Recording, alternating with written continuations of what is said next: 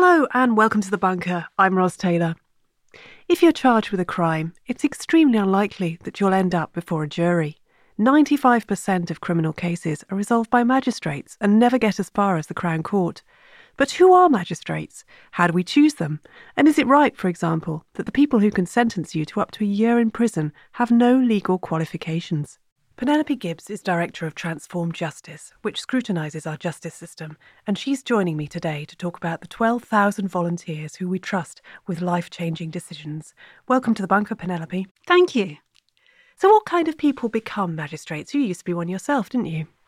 I did, and, I think we would like to think that they're absolutely all sorts, and there are some quite young ones in their 20s and people of every ethnicity and so on. But actually, we have a problem in that, magistrates are supposed to be representatives of the people, just as people on juries are.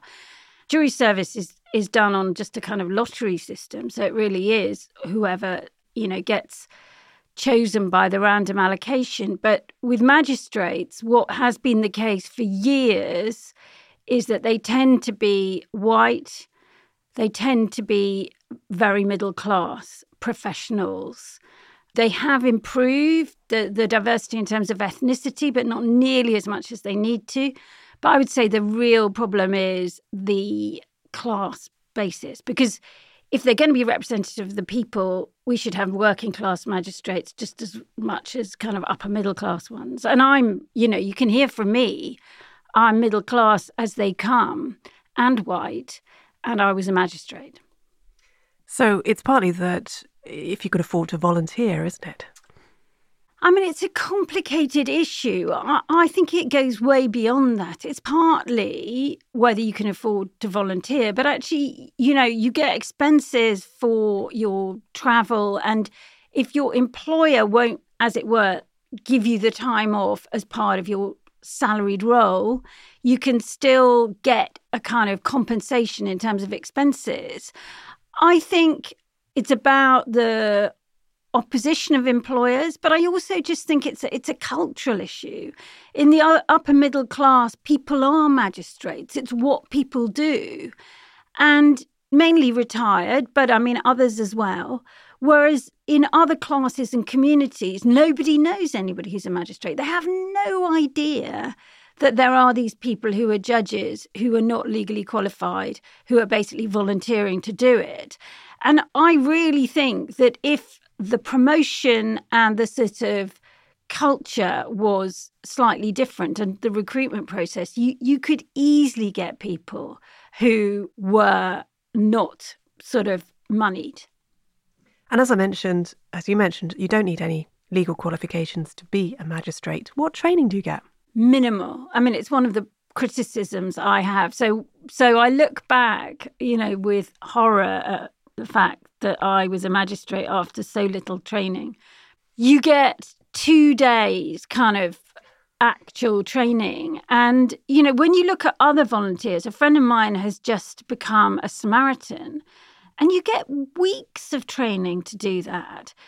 And 2 days to be in judgment on your peers and being part of 3 people or 2 people sending people to prison. So it's absolutely ridiculous. And I mean, they say you've got to, in advance, observe courts, and then you always sit with other magistrates, certainly initially. And so I think they would say, oh, you learn on the job. But actually, not enough. The training is woeful, and I and others have been saying that for years, but nothing's really changed.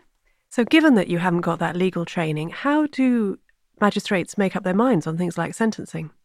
Well, they have a sort of guidebook on sentencing, which sort of basically says you go through this process, if this, that, if that, etc., looking at whatever the crime was, and then what are called mitigating and aggravating circumstances. So those are ones, say somebody's got severe mental health problems, that would be a mitigating circumstance. Aggravating would be if they were drunk.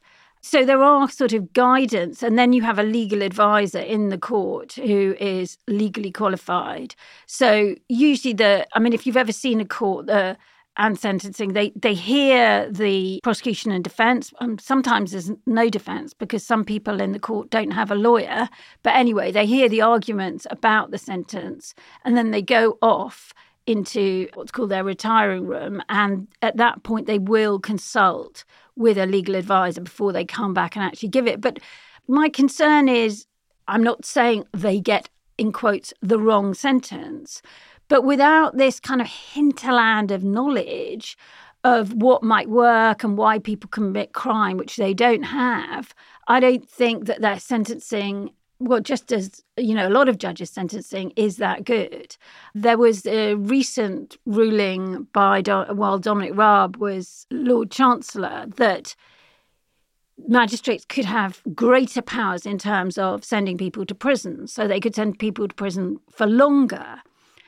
And we at Transform Justice and other campaigners were very unhappy about that because we just thought you don't really understand, you know, how effective prison is or in fact isn't in terms of reducing crime. And we think that actually this is going to push up prison numbers. We haven't seen the numbers related to the change, but lo and behold, just a few months later, they reversed that change. So magistrates are now back to the same position they were in terms of their sentencing powers. And you think they reversed that change because basically it was leading to too many longer sentences?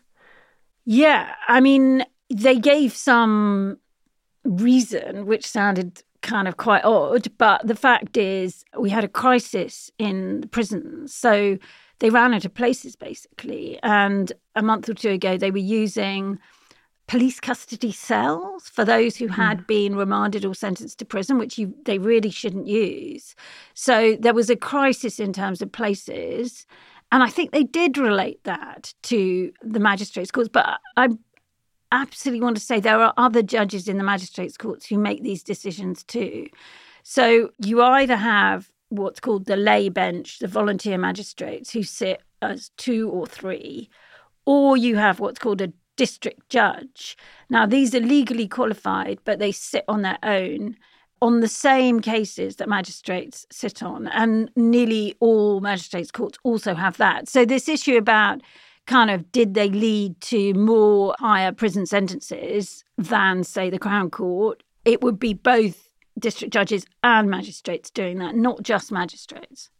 And I assume that there's no requirement to actually go and visit a prison before you become a magistrate. Absolutely not. And some people in their lives would have seen a prison previously, but others definitely not.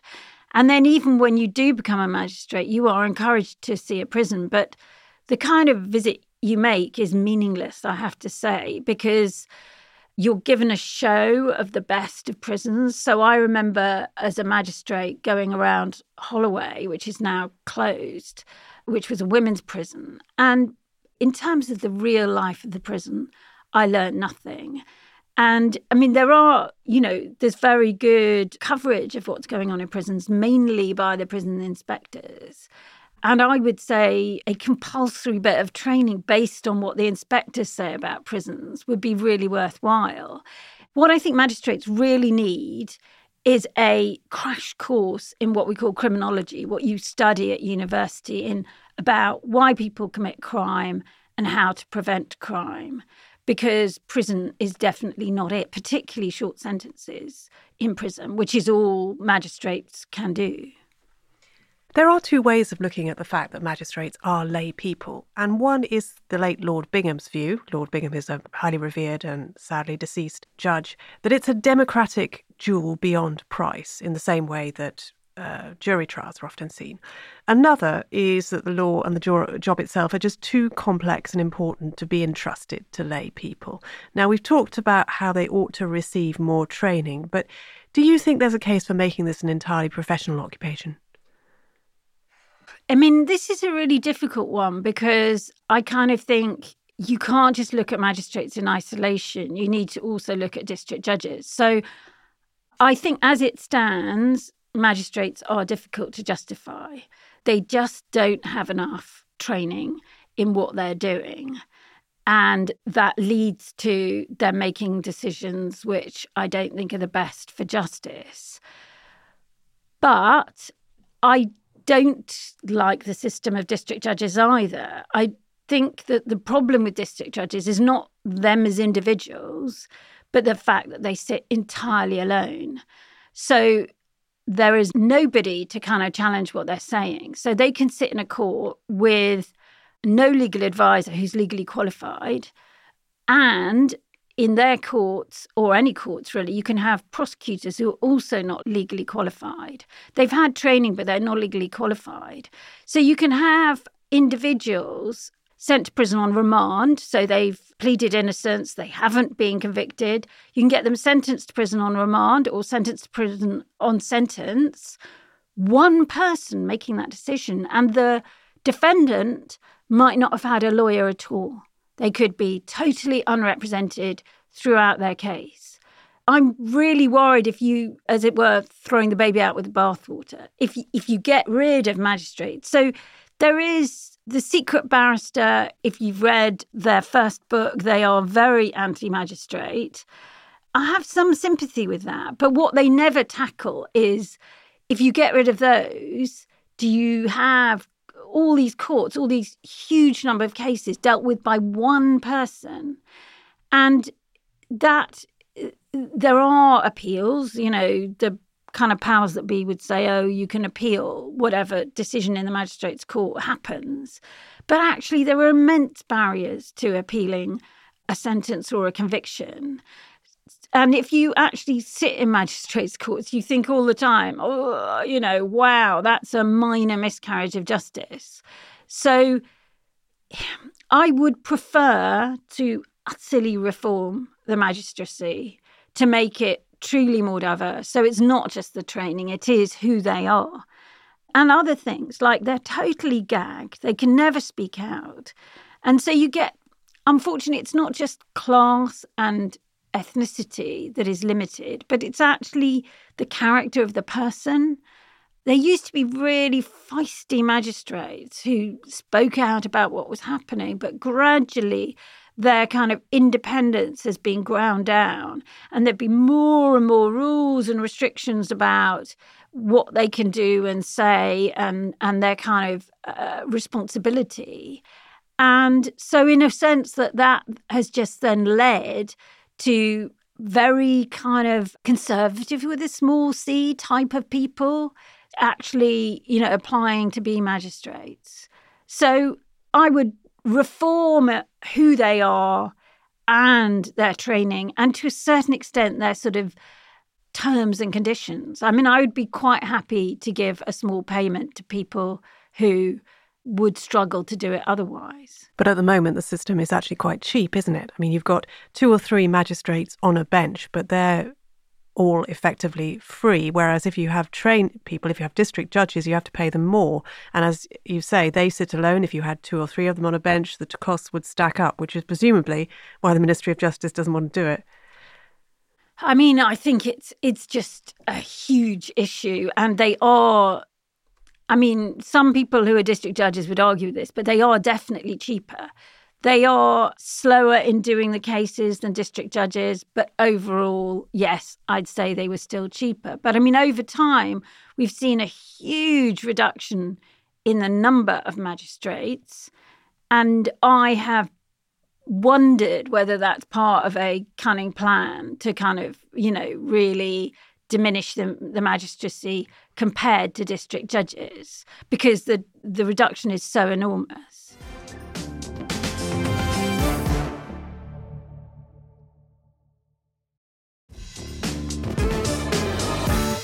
They did have a big recruitment drive not long ago where they tried very openly to recruit more and more diverse, importantly, magistrates. Did that work? I don't know. We don't know, because it's an incredibly closed and untransparent system. So what we know is that I think, the recruitment drive was ironic, because I think this driving down the numbers, and then at a certain point they kind of panicked and they thought, we actually don't have the numbers here and we've got to do something major, because they were thought of court backlogs and so on. And also the other thing that I think they realised, but has been very little publicised, is that they could only manage the courts by having magistrates sit as 2 rather than 3. So everybody talks about this thing, the bench. The bench is supposed to be 3 magistrates. And that makes sense because say somebody is on trial and you need to discuss whether you think they are guilty or innocent. Well, if you've got 3, you've always got a majority on one side or the other if there's disagreement. If you've got 2 magistrates, you could have one thinking one thing and one the other, and then you have to have a retrial. But it's also just not as balanced. So, I mean, I've gone into courts and I've seen so many benches of 2 that they also, I think, realised. And they were magistrates I know said that they're kind of rung practically every day by desperate court staff saying, will you sit, will you sit? So they did this big recruitment drive and, they used kind of quite innovative techniques compared to previously, like TV ads. Well, I'm not sure about TV ads, but certainly radio. And they had a kind of website, which they hadn't had before.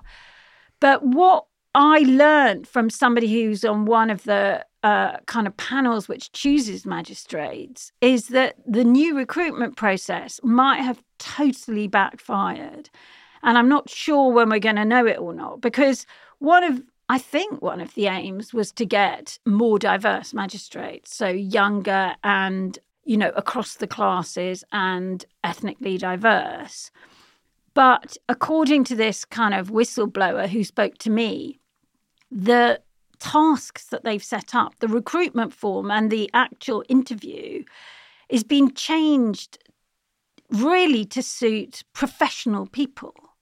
So what it's being based on is what are called competencies. Now, I know what a competency is because I'm a middle-class person who's been through lots of recruitment interviews based on competencies.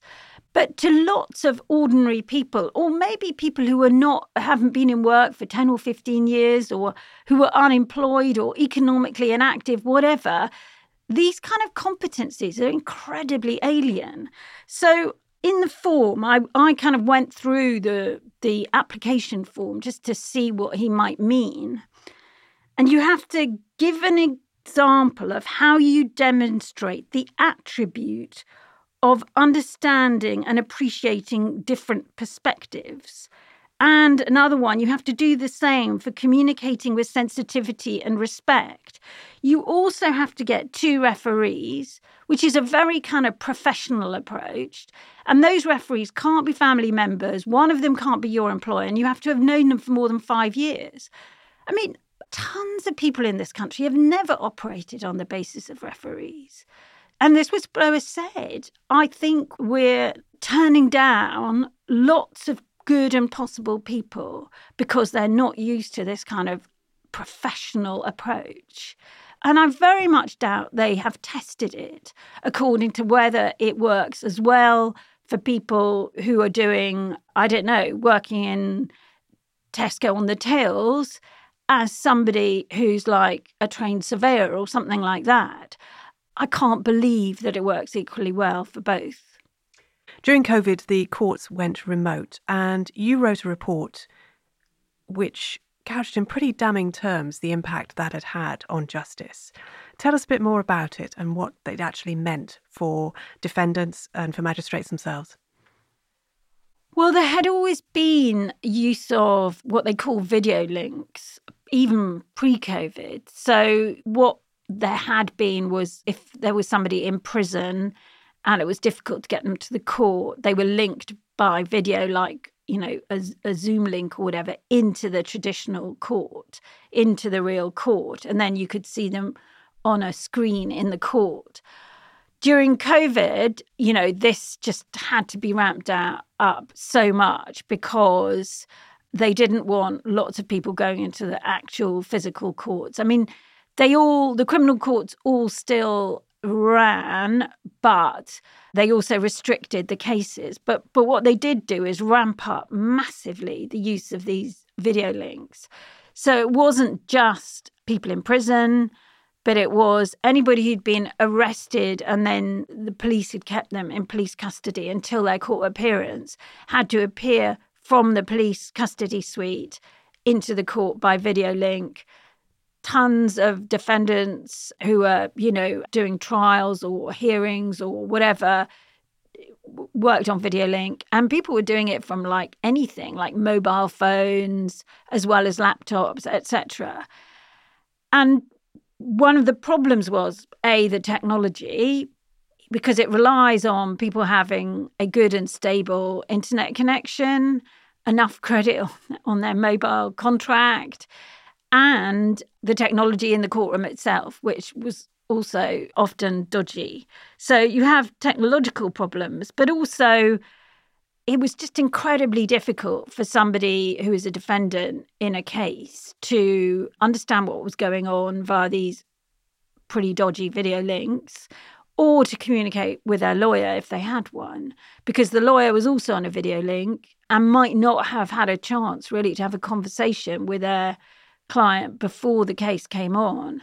So to be honest, I mean, I went to Highbury Magistrates Court, which is very near where we're recording now, during the pandemic. And I was one of the few to get in because they were trying to sort of dissuade members of the public from watching the courts.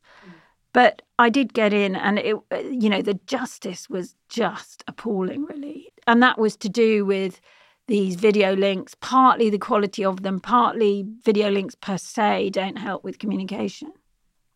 And you've got a mass court observation programme coming up at Transform Justice, haven't you? Tell us about that and how it's going to work. Well, we're still kind of shaping it at the moment. It's going to be called Court Watch London. And the idea came partly from the fact that what actually happens in magistrates' courts is pretty hidden most of the time. There are fewer and fewer journalists who go into the courts. So there's some really good ones I would recommend in London, Tristan Kirk of the Evening Standard, and there's some other good local ones all over the country. But few and far between. And they have a particular agenda, the journalists, as you might expect, of kind of, newsworthy cases. So we don't have scrutiny, really, of what's going on in the courts. And every time I've gone in, I've thought, wow, we really need to learn about this. We need to learn about the fact that the magistrates are sitting as two, they look undiverse. We need to know what kind of sentences people get, under what basis, what kind of mental health problems do defendants have, and so on. And what we wanted to do was kind of get what's happening in the court out into the public domain via a sort of volunteer programme. So Court Watch London is going to take 3 magistrates' courts in London, and we're going to recruit volunteers who, the court should be open, have an absolute access to those courts, to go into the courts and just relate what they see. We'll try and kind of collect the data for patterns, but one of the whole points of this idea is a sort of democratic one, to get more people really understanding how justice is done in this country. That sounds fascinating, and I would recommend, if you have time, to spend some time in a magistrate's court, because it will transform the way that you think about justice and the way that you think about crime and the way you think about the whole way in which we deal with problems and people who commit crimes in society. Penelope, thanks so much for joining us. Thank you. And if you enjoyed this episode of The Bunker, do consider backing us on Patreon. Just Google Patreon Bunker Podcast and you will find the details of how to do that. I'm Ros Taylor, and thanks for listening.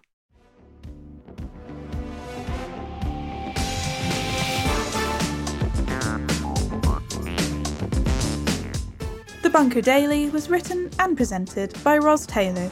The producer was Chris Jones, with audio production by me, Jade Bailey. The managing editor is Jacob Jarvis, and the group editor is Andrew Harrison, with music by Kenny Dickinson and artwork by James Parrott. The Bunker is a Podmasters production.